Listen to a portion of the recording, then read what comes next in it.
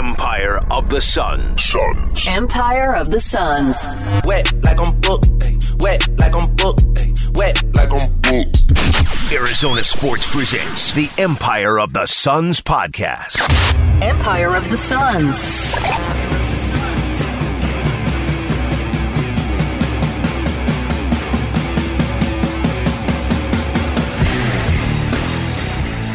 Hello there, and welcome to the Empire of the Suns podcast. My name is Kellan Olson, joined as always by Kevin Zimmerman. We're back. Hello. Did you take 25 shots last night? No, I did not. Shout out to everyone who posted their Spotify Wrapped thingamajiggers who make me feel like a peasant on Apple Music and tagged us in their things. That's crazy. That's insane to me. I don't care if you listen to two podcasts and we're one of the two. That's still insane to me for those of you who tagged us in there. So we really do appreciate that. Shout out to the guy who at the end of the game last night came over to our section and was like, "You gonna drop a new?" And then he was pointing at his phone and I'm blind, so I couldn't see. And it was like the logo of the podcast. I was like, "Oh yeah, tomorrow, man. Thank you." Shout out to that guy if you're listening. What's up, man? Thank you for saying hi, and we really do appreciate it. So yeah, we missed last week. It was it's Thanksgiving week. That's long-time listeners know by now. Even short-time listeners know by now how we are with trying to get the podcast done. And we're like, "Oh yeah, you're out Wednesday too, and I'm in." It happens, but we didn't miss too much. Honestly, we would have came back if we really had to. But just more basketball played, and hey. We'll get into it here, but the Suns are playing really well. But more specifically, just their players are playing. I don't know how else to say it. Like, all their players are playing well. It's just like everyone is on a really good beat right now. They are now 15-6. They've won 6 games in a row since we last podcasted.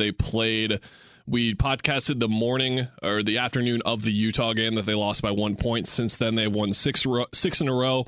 That is against the Knicks, Lakers, Pistons, the Jazz, getting that game back, Kings, and Chicago. So not a gauntlet by any means, but still getting a lot of things done. And Kevin, here's the thing. They're doing it without Chris Paul, Cam Johnson, Jay Crowder. I know a lot of people have been using that tweet template the last couple of days of camp. The Suns are this happened, and they still are first in the West. Listeners of the podcast will know I'm not particularly surprised with the injuries. I guess I should be a little bit, but I'm also the person who wrote the story on Campaign and said I thought he was going to have a bounce back year and that he's one of the biggest X factors in the league. We'll get into him a little bit later, but that's how I feel about this stretch right now. They're 15-6. I'm not surprised. They're top of the West right now, just with how they keep the machine chugging, because something I wrote about in the early second quarter that no one will ever see is I wrote this spiel on the Bulls and just like, the Suns added Chris Paul and Jay Crowder to a wealth of young talent ready to win, and they won a lot of games. The Bulls added DeMar DeRozan and Nikola Vucevic to a wealth of young talent ready to win games. They have not really done that, and just the continuity, chemistry, flow, rhythm, cohesion difference between those two teams was jarring. What I was going to write about before Booker went nuts, which we'll talk about in a bit, 51 3/4. But it's just, they are going to, and this is why I felt this way coming into the season, that they were still going to be first in the West, even with the concerns that we had. They're so ahead of so many teams, it feels like, every year. And they're only going to keep getting more ahead if they keep the same-ish group around, and they have. And yeah, you look at their schedule, not the toughest schedule. I think the last 2 years, if we knew what we know about this team, we would have said, yeah, even without those guys, they would have probably beaten those teams.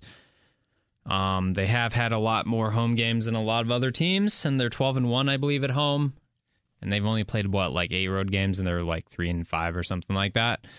I don't know if those are factors. This will all even out, but the point is, I think that you have taken care of business when you could have had an excuse not to. And and that's just going to put you atop this league. And I just wrote a thing about MVP candidates, and from a broader perspective of just how the NBA landscape is as a whole, there's still so much parity. Like the Celtics and Bucks are kind of pulling away out east a little bit, but otherwise it's a mess. And there's a lot of good players on every team.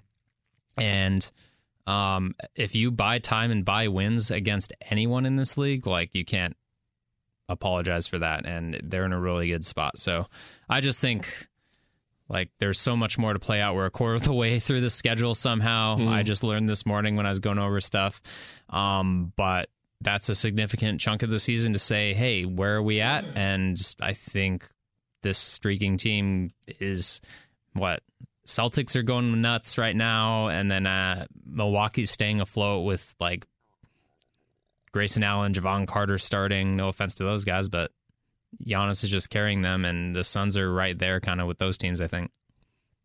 So here are the numbers to back up what I was saying in terms of, hey, everyone's just playing well. So in the 11 games that Chris Paul has missed, that's obviously without Cam Johnson and Jay Crowder as well. Guess what, folks? We missed a week. They didn't trade Jay Crowder still. By the way, by the urgent request, and I mean people were knocking on my doors, pulling me over on, like, a cop pulled me over just to be like, hey, man, recognize you at the stoplight. Where's Cats Talk? Yeah. We need to talk about Umar Ballo, who you were ruthlessly criticizing last year.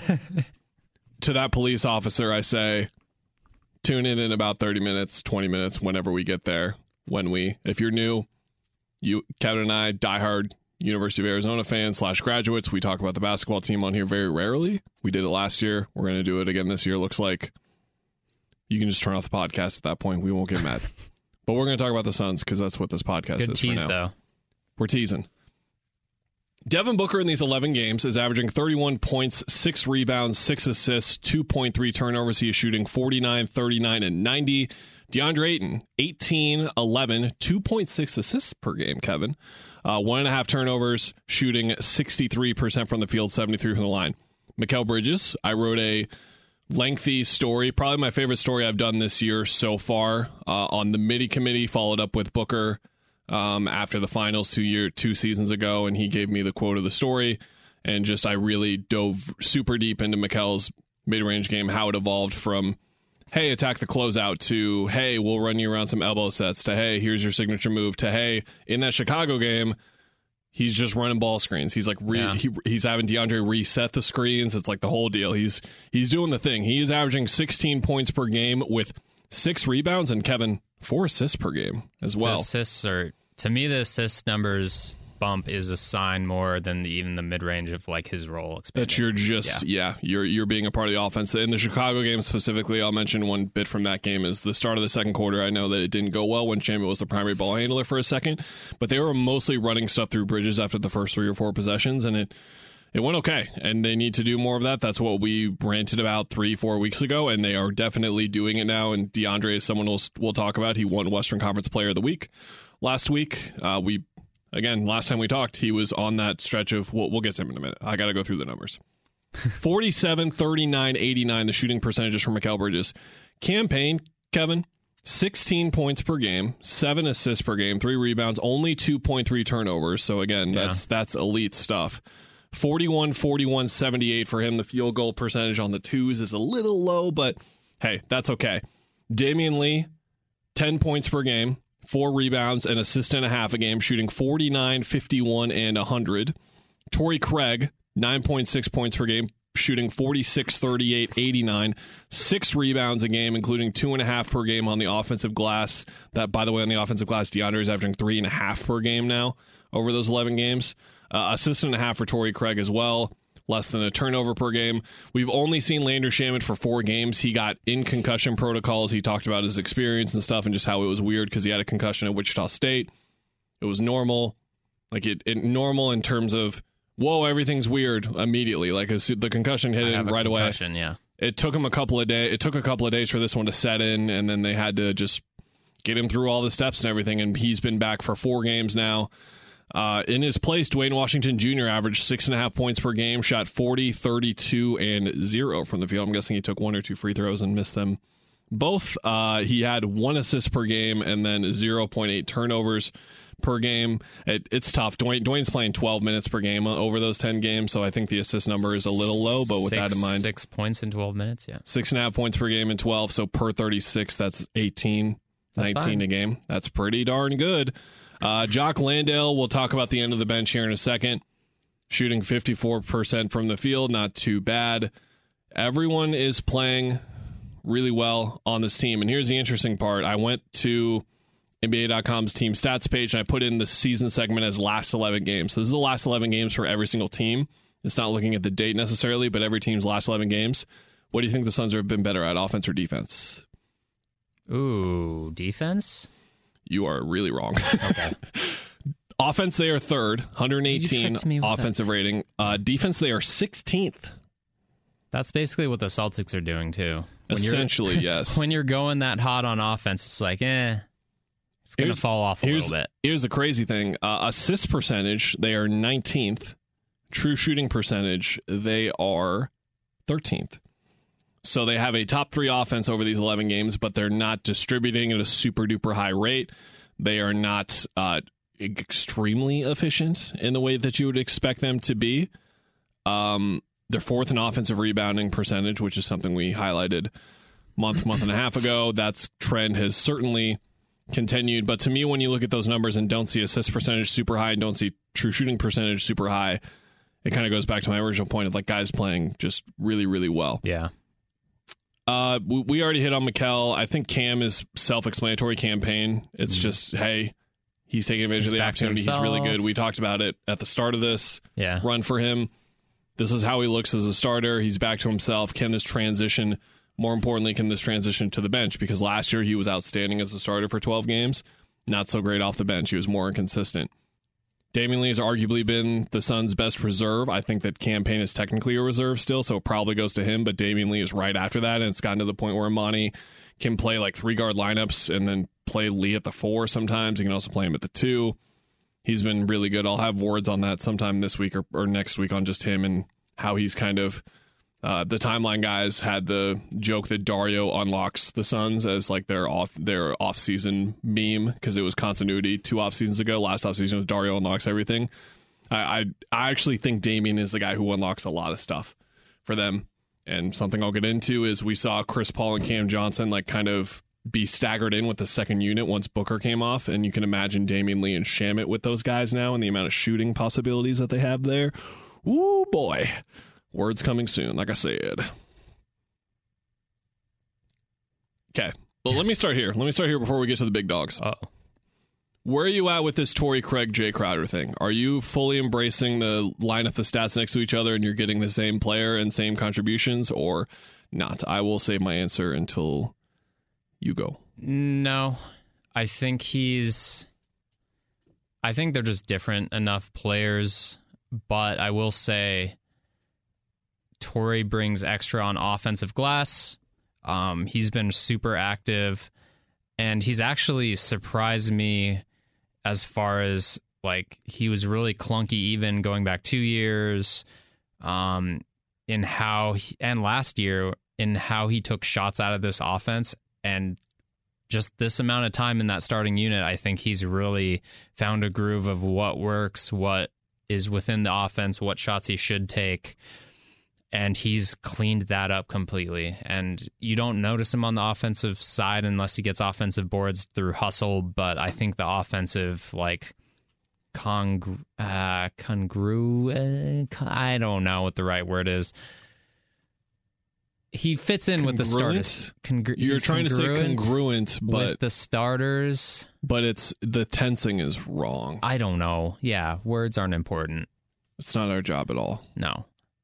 Anyway, congruent, in agreement or harmony. Is congruency adjective. With the other starters the right thing I was going to say? Do that. Dial that in. Congruence, the quality of agreeing, being suitable and appropriate. Yeah. Okay. I'll go with that. Yeah, whatever, man. Thanks for checking. We should clean it up. That's what I'm saying. Everyone listening right now, except everyone who's not an idiot like us and the people who don't know congruency or congruent to continuity. Keep an eye on Torrey when he's starting and how... Anyway, yeah, what do you think? Keep an eye on this thing that he does. I really enjoy it. It's really cool. Someone will drive or DeAndre will have the ball in the post and Torrey's man will be floating wherever they're floating, because he's not the shooter guy. And he'll be typically shooter man standing there waiting, have the ball in his pocket invisibly already. He's sitting there waiting. He's just cutting now, and he times the cuts so well where he understands now when his teammate is going to look for the pass a half second before the teammate probably realizes they're going there. And so he's now getting these things where he's almost like creating a dive from a screen, the way that bigs get there. Because what I'm saying is he catches the ball around like 10 to 12 feet and he doesn't even need to take a dribble. He just catches, plants, finishes. He says some really acrobatic finishes around the rim lately, and that is continuity. I'm with the starters. I really understand it now, and it's really cool to see a player like Torrey, who's pretty experienced and has been around a long time, kind of has a bunch of chemistry with this group already, but he's building stuff more. No, he's not Jay Crowder. Okay. You know how they keep giving up open layups over and over again, and there's miscommunication all the time on defense lately? Not just him, but it's not a communication thing that's missing. Yeah, it's not just him, but and it's Chris also Paul, that is what Chris Paul does, and that's what Jay Crowder does. So, I'm not going to go that far. You wrote a story on. I'm not going to go that far. Torrey's been outstanding, but he's not. You can't just do that, even if the numbers are there. I don't agree. You wrote a story looking at the MVP candidates, which I'm glad you did, because they're probably going to ask me about this on the radio in an hour, and then in 2 more hours after that when they go on the radio again, and they're going to ask me about MVP stuff, and I was probably going to say, I don't know, man, Luka's probably going to put up 34, 10, and 10 this year, so like that's probably tough to beat. What did you glance at? Because Book has had a book year. He's just been Devin Booker, in my opinion, but slightly better every year. He's slightly better this year, which he was first team All NBA last year. And I think the thing that I was curious about the most going into this season, and I am going to reserve judgment another 20, 30 games and probably into the postseason, is for some leap this big, was could he not only slightly improve, but could he go from bona fide all-star and a star, which is what he is right now, to superstar and join the Luka, Giannis. The thing that Jason Tatum is doing right now, is he doing that too, basically? And I think it's unfair to say he's not and just like rule it out. So I'm not saying that. And I'm not saying that Tatum is doing it, but it's like Tatum appears to be doing that. And I think we should be talking about Booker appearing to do that as well. Tatum's just coming off the finals run that Booker was 2 years ago, like the same kind of thing. Now, don't really look at the numbers on those finals. It's kind of the same, but actually not. No, they're not. But is he in the Jokic?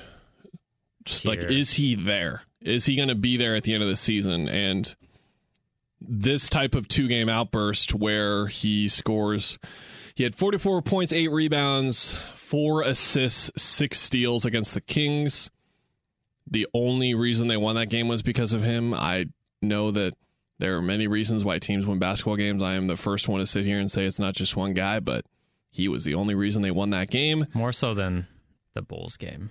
Yes. The Bulls game was a lot of really great play from a lot of really great players. They did not play well either, because the Bulls were like, we ran a box and one against him, and both of us were like, I don't remember that, but it might have been so poorly run. Yeah, but I think Book mentioned the box and one. I was like, there was a box and one.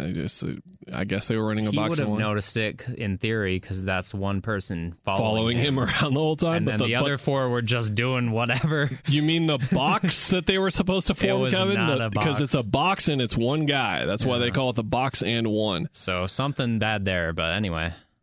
44, 8, 4, and 6. It has only been done one time since they started tracking steals. It was John Drew on the Hawks 45 years ago.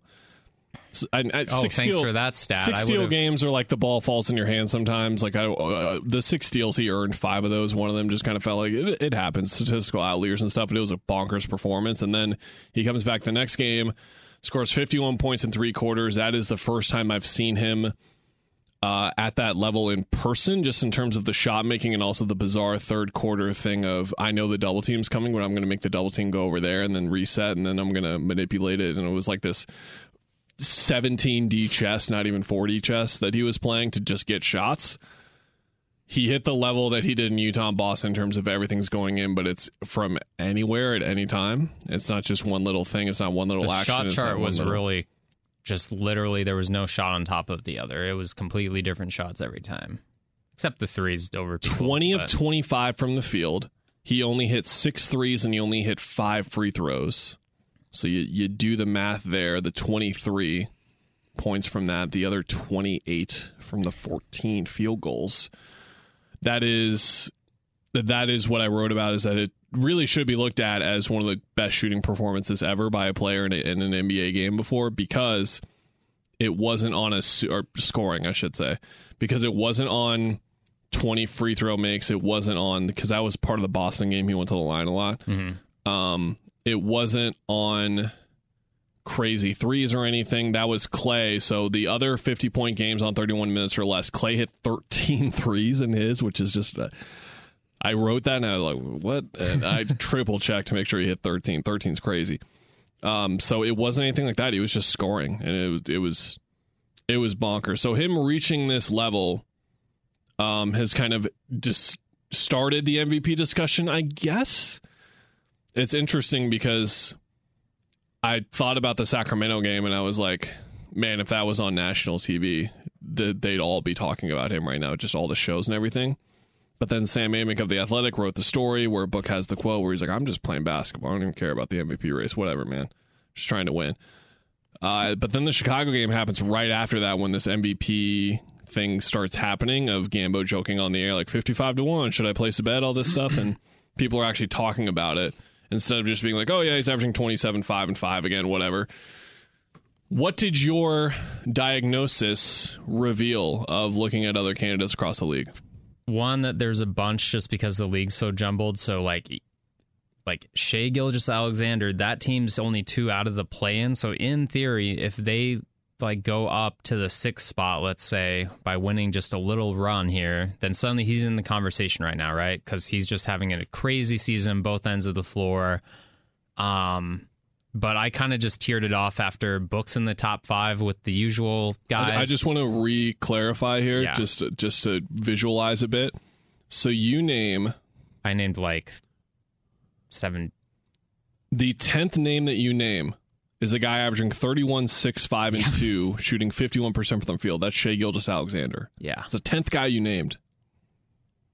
I named Anthony Davis because they're right there, and Donovan Mitchell's not going to get a peep in this talk. He's averaging 28, 4, and 5, shooting 49% from the field. If they have the best record in the league, he might.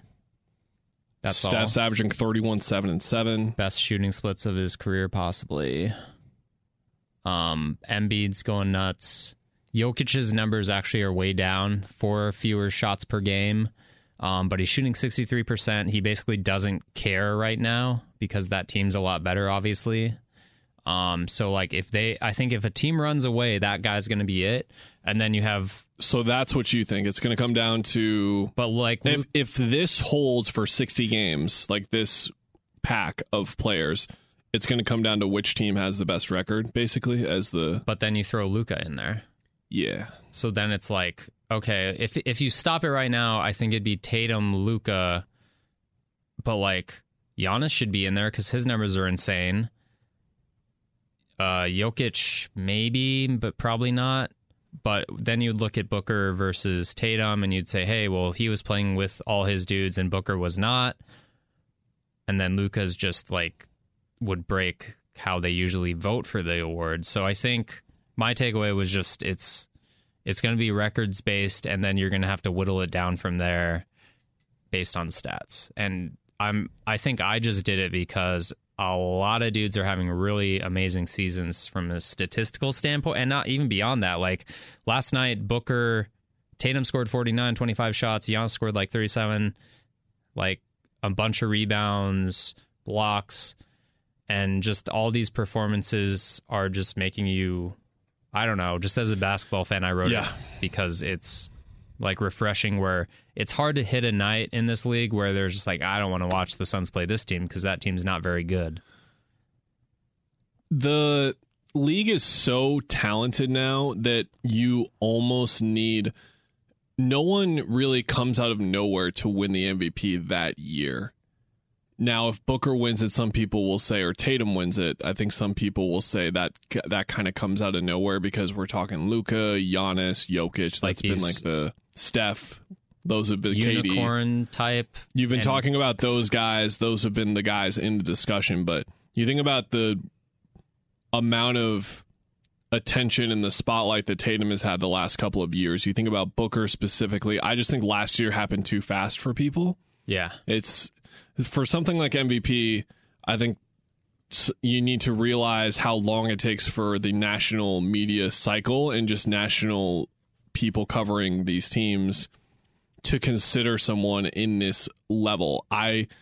You and I predicted awards last year, and we both thought he wasn't going to make first team All-NBA because it just takes a really long time for people to be considered of that caliber. But then he just had the run, the Chris narrative really, if Chris doesn't get hurt, he doesn't make first team All-NBA, he doesn't get MVP votes. It doesn't happen. Yeah. I 100% believe that. He could have played the same exact way, put up the same exact numbers, it wouldn't have mattered because the narrative juice, people know this is how it felt for a long time. It's a narrative-based award. It always has been, and most awards are like that. I mean, you need the narrative kind of juice to get there. So Jake Fisher went on with Bickley and Murata this morning and basically was like, I was trying to do reporting on trades last week. There were none. But like when I was on the phone with exec scouts, lots of people were talking about how Devin Booker has shed this like guy who used to get numbers label and is a good player now. That was like this week. And people in the league, like the people who pay attention and make decisions. And that happened 5 years ago, 6 years ago when he started doing that? Yeah. And when he started actually proving I'm not just a numbers guy, I play winning basketball. It takes so long. Yeah. And Tatum never had that really attached to him, so I think he can turn it around quicker to have that, and I think he does have that, rightfully so. I think he and Booker are right there, but I guess what I'm saying is, yeah, he's fighting this perception, and it is turning, and I think we saw it turn, like you said, the All-NBA voting was like, oh, really? I think he deserves that, but I'm surprised he got that. People make a big deal out of these things sometimes, way too much, I think, but it's just like when ESPN puts up a graphic of like the 5, like they do like a little caricature painting thing, and there was one that Booker wasn't in, it was Jokic and Giannis and everyone was in it, but he wasn't in it. It's like he needs to be in that. He needs to be in every single thing like that. To be an MVP, you need to be in. So I'm not quite there yet in terms of believing that he's in that group yet. I just think this is a fun thing for people to talk about this week, just like they were talking about Ja for MVP last year. You know what I mean? Like I unfortunately, I think that's what it is. Do I think he's the MVP now? I can't say. I need to spend like a week looking at this kind of stuff. You spend a day and you're still kind of like, I don't know. My brief look at it and just looking at it and taking in what I know and what I've come to know about how this process works. It is a one-horse race right now, but that factors on, do you believe that Luka's situation is a detriment to him, or it is the other way around? He is putting up these numbers because his team sucks. He does not have good players around him right now. The guys that were playing well last year, it's been a mixed bag over there, to say the least. They're 10-10 right now with the numbers this guy is putting up. If he had another ball handler with him, these numbers would be down. He does not. They lost Jalen Brunson, just didn't replace him. But if they keep that and they're in the playoffs, let's say even top 8 or top 6, somewhere in there, then he has to be that. Because then it's like, okay, this trash team is trash, but they're in the playoffs. There's some gray area and argument in there, but to me, yeah, I don't know. I don't need to make a decision right now. That's not my job. But also, if we cut it off right now at 82 games and said all these resumes were in 82 games, then I think you would have a 4-horse race, and it would be a very good argument between 4 guys. To continue, yeah. One of Tim Hardaway Jr., Dorian Finney-Smith, and Reggie Bullock, one of them has a shooting percentage in the 40s, one of them has a shooting percentage in the 30s, and one of them has a shooting percentage in the 20s. Dorian Finney-Smith is shooting 41.8% from the field. Tim Hardaway is shooting 32.7% from the field, and Reggie Bullock is shooting 29.1% from the field on field goals. Do they count layups in those? That's how shots work, Kevin. Yes, they do. Okay, I was just checking. What I'm trying to say is, are people going to see the Mavericks at 41-41 or 44-38 when the Suns win 57 games, the Celtics win 59, the Bucks win 61. You get the point I'm making. And will they look at Luka's numbers and say, he's got to be the MVP with these numbers? Or will they look at it and say, like, your team's not good enough? But what I'm saying is, will they say, well, his team sucks and he still got them to 44 and 38. So it depends on how the people making these decisions and the people who write the words and say the things out loud who get paid millions of dollars to do this stuff, those big dogs, and then the still pretty big dogs, but the slightly smaller dogs who, like, opinions we trust more than anyone else, like Zach Lowe and all those kind of guys, like, are they going to look at this and say, like, I don't care that look at these shooting percentages, they're terrible, and look at what Luka's doing. Like, he has them in the playoffs somehow, this is amazing. Or you could look at it and say, they're not a good enough team. You can't give it to you can't A-Rod this when he was on the Texas Rangers. You know what I'm saying? You can't do that. Or you can. And people are going to decide. They're going to decide here in 60 games because you couldn't believe those numbers. You thought I was reading the wrong column on the stat sheet, brother. I ain't. If that's for a full season, then yeah. More power to you, but that's also why it's like, is everyone going to keep scoring 30 points? Like, his numbers aren't even that much more ridiculous than, like, Giannis's. Hey, come on, put your phone down, give it up. Josh Green, everyone. Point guard Josh Green? There we go, baby. There we go. Shooting 60% from the field right now, baby. Too early for Cats talk. Let's go. Come on, Josh. Atta babe. Deandre Ayton wins Western Conference Player of the Week. I'm still in the same spot I was 3 weeks ago, where because it was 3 weeks ago. We'd had and that was the opposite conversation. That was he's playing poorly. He had a bad 2 weeks, and even if you look at these games at Miami, for example, we did podcast before that or after that game. He was brutal in the first half, invisible, floating, just not even remotely involved in the game. It felt like, and he was just. The turnovers because he's not rolling, like the drop passes there and he's just not there. Then he was impactful in the second half. The same exact thing happened in the Utah game again, but that is a net negative to me every time. It's just a net negative every time. I'm not gonna do it any other way. But again, I was like, okay, if this is going to be a thing all year, we'll see it, but let's wait. And unfortunately, for those of you who want to see us say he's turning the I think the way I can't remember I phrased it is like he's come just absolutely flying around the corner that everyone wants to see him turning. You know, you turn the proverbial corner, flying around it. Vin Diesel and Fast Five. You can make a U-turn and go back, drifting around, hits the nose as he completes the drift. I don't know yet. I don't know how you can sit here and say the one thing I do know is that in the last 4 games specifically, when he catches a drop pass or anything like that on a short roll or a roll, and he's within 14 feet, he is planting 2 feet and detonating. Yes. Elevate and detonate, as the great Tom Leander once said. He's doing the Amari thing in that small sense. That's new, and that is new. Yeah. And that is different.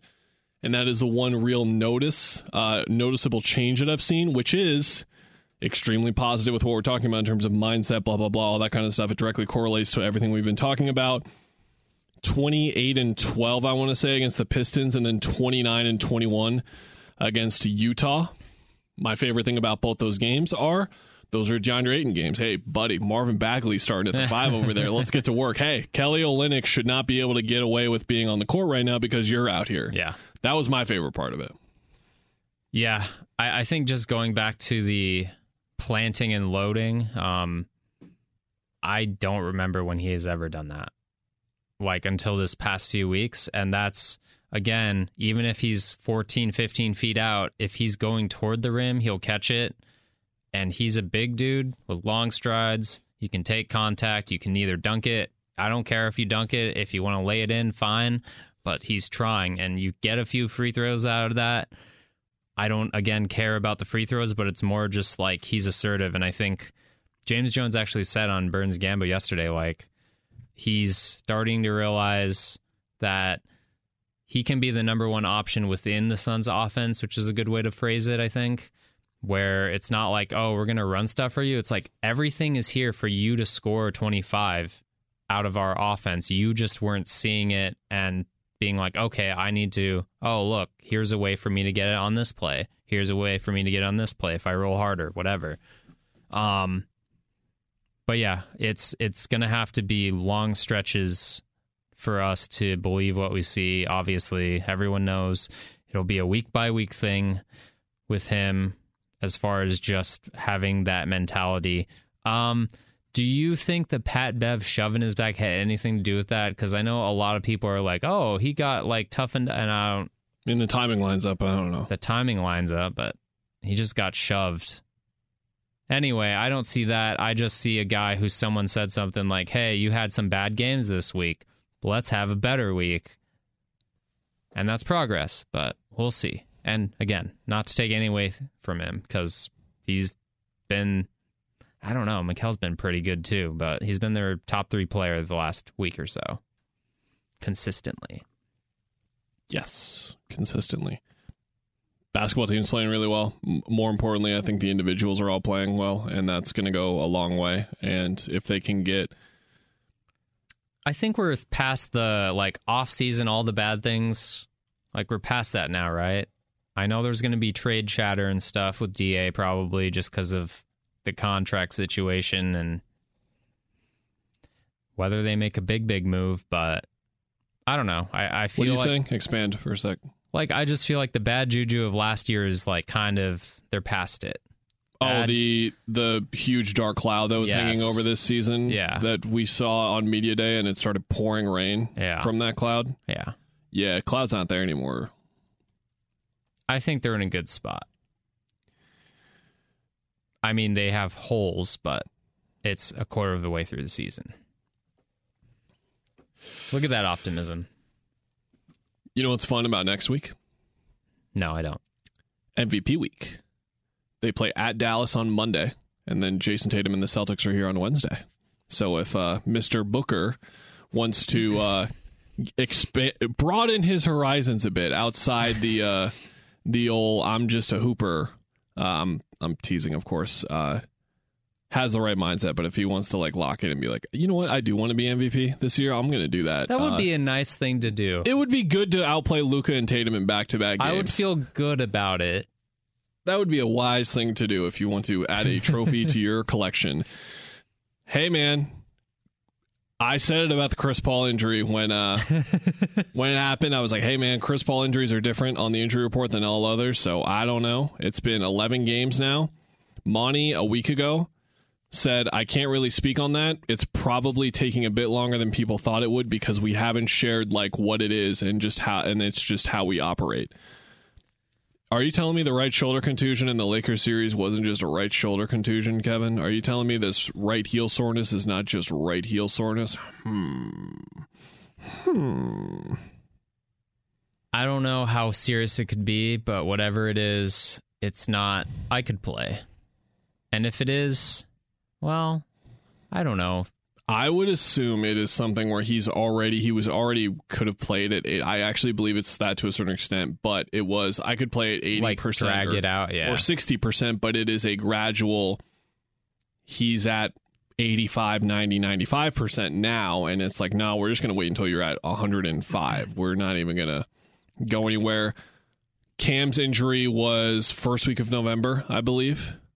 So we are nearly a month into it. A month or two is kind of what we were looking at, we thought a bit. So could come back in December. We'll see. He was on the bike today. That was a good sign to see him just being physical, doing stuff. Good for him to not be stuck in. And this is rehab. He's still doing rehab nonsense, but being stuck on the Dario thing, as I've talked about a lot, just really opens your eyes. Watching a guy go through the 9-month cycle on a day-to-day basis, it's oh man, that seems just brutal. This is where I get confused though, because I think we agree that even if those guys could come out theoretically and play sooner, it's good to rest them and take every precaution, make sure they're in 100% shape, even better shape than when the season started, whatever. But when you say that, and then you also look at the load Booker and Mikel and not DA, but those two guys specifically are taking on, it's okay, well, let's find a few ways to put them onto the injury report with some things that you don't necessarily need to, right? Because I think those guys equally deserve not deserve, but you need them healthy and fresh for the postseason. And I guess that's a while off, but still on my mind. Don't have to worry about seeding right now. That's for sure. We were talking about how important that was a couple weeks ago, but they don't have to worry right now. I will say the Western Conference is a mess, and we're going to need... Start of January is when we'll start to see separation. By separation, I mean separation between 1 and 9. Like, I think the Suns are only 4 games ahead of the team in 9th or 10th right now. It's crazy. So long, farewell to you, my friends. Goodbye for now until we meet again. Sing it along at home, everyone, if you know the tune. Cats talk time. We're back. Top 5 team? I'm excited, Dan. Might be better than last year. The Cats are 6-0, coming off big wins against San Diego State and Creighton. Less of that, like the wins that they've gotten, more of just watching the team, specifically Umar Ballo, who's averaging 19 and 10 right now. He went from the Caleb Tarczewski, Kirill Nadiatsko tier of Arizona centers who frustrate the living heck out of me to he's probably my favorite player on the team right now just because he beats the piss out of people, Kevin. Oh my God. He barrels his shoulder into folks. He's just the physicality that he plays with and getting away with it at a college level, which I'm a fan of. I'm not looking forward to Pac-12 play right now, but it seems like he's getting a good whistle for now. But he just, oh my gosh, he's just playing with this load of physicality that I'm surprised to see at the college game, to be honest. And he's basically Pac-12 Shaq. I mean, let's just say it like it is. He's it's what the guy's doing, kind of. I don't know. I don't know how. I can't tell how much I'm kidding right now. I'm just really excited about this team. So basically, my pitch to you. Yep. My pitch to you, and this a very interesting discourse began after the Creighton game, which was like, oh my God, is this team better than last year? Yeah. They had 3 guys go in the draft. Are they better than last year? It is basically the same team. And what I mean by that is they have 7 really good players. Kerr Kriisa starting to take some twos, starting to at least come around ball screens with urgency to show, hey, I will shoot. And then he's been just, layup. Yeah, you can get layups, Kerr. They're going to be there sometimes. You're allowed. He's been great. Averaging 15. I mean, all their numbers are insane, so I won't really read them right now. Joined in the backcourt by Courtney Ramey, who is just a baller. Biggest surprise. Oh my goodness gracious. I looked at his numbers and saw a guy who shot 40% from the field for Texas and just immediately assumed things. Now, it's only been 3 games. We'll see. But you and I and people listening who are longtime basketball viewers will see the comfort with how he shoots off the dribble, the comfort in his catch and shoot, the mechanics, the way that he attacks closeouts, the way, Kevin, when Kerr's on the bench, he runs the offense. Yeah, I didn't see that coming. Whoa, he can handle the ball. So he's like Dalen Terry, but with more jumper and less defense, length, like athleticism in that, like by 15%. I'm not saying it's a huge difference, but he can get off a shot anytime he wants. Also, Pelle Larsson, who hasn't had to be the Pelle Larsson I thought he would have to be, which is arguably the best player on the team. I think he's going to start to have some really big games here really soon because I think that watching him physically, he's moving differently and better, but the results haven't really been there yet because everyone else is playing so gosh darn well. Tubelis looks like the best player on the team that I saw last year. Remembered how to catch a basketball. Good going. The Creighton and San Diego State games did include some moments where he got caught at the rim and some of the stuff we saw in the tournament, but then he just kept on trudging. It's like, that a baby. Just keep it going. We mentioned Ballo, and then off the bench, you're asking yourself, where's the 7th guy?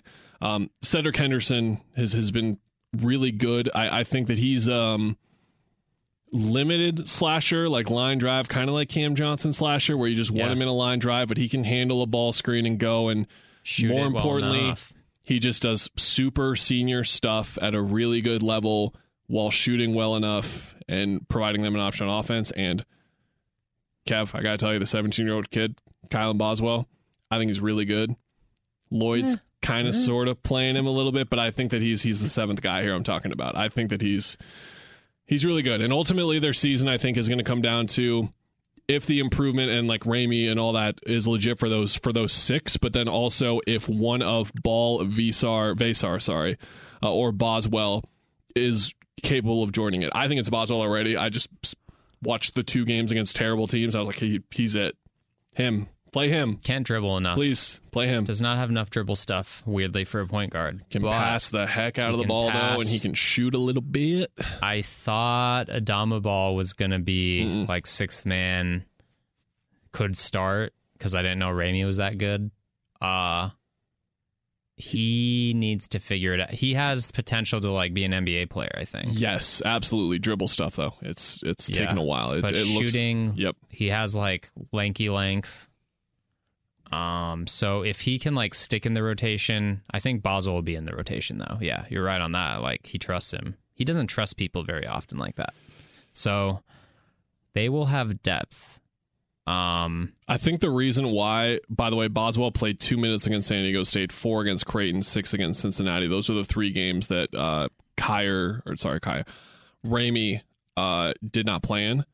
So he's not playing that much at all and Ball is the guy actually getting more minutes. I think that needs to be flipped, but I understand we're in November and Ball is the kid where if they can get him going in a couple of months, a different dynamic to have that kind of athlete off the bench. So my whole thing with Boswell, and I'm probably overcompensating here, but I thought actually Kyer was the one guy I was worried about replacing more than anyone else. I thought that he was very underrated last year just in terms of having another guard, ball handler, point guard, scorer, shooter, all of those things. I'm making him sound like he's the second coming, but he was just very solid and reliable and important at everything, and they need another guard like that off the bench. But then Kerr went to the bench, and Courtney Ramey was like, take a breather, buddy. Get a Gatorade in you. I got it. And I'm like, oh, okay. I guess they can just do the old Devin Booker, Chris Paul stagger with those two and be all good. Anything concern you 6 games through? I got nothing. We're a juggernaut. No. Nope. The depth, I guess you could say, and we just talked about that. One injury, they're screwed. I mean, Kerr got hurt last year, and it screwed him. He has been much better as far as like picking his spots, not being aggressive as a scorer, and making sure they run offense. And that's where that offense just hums, man. And those bigs just bully people. And Tubelis just runs. He just runs. They can shoot the crap out of the ball better than last year, I think. And Balla was a guy who, from Gonzaga to last year, got in much better shape. But you can see that he got in the shape he should have been in at Gonzaga, to be honest, last year. But then this year, it's like he's in elite shape. He is still a big boy. Playing 26 minutes per game at that size is tough, especially with how much they run and how many ball screens he calls. Like, there's sometimes where I can tell after 8 minutes he's kind of tired, and Kerr calls for another ball screen. And I'm like, go up there, Umar. Just take a deep breath. Go.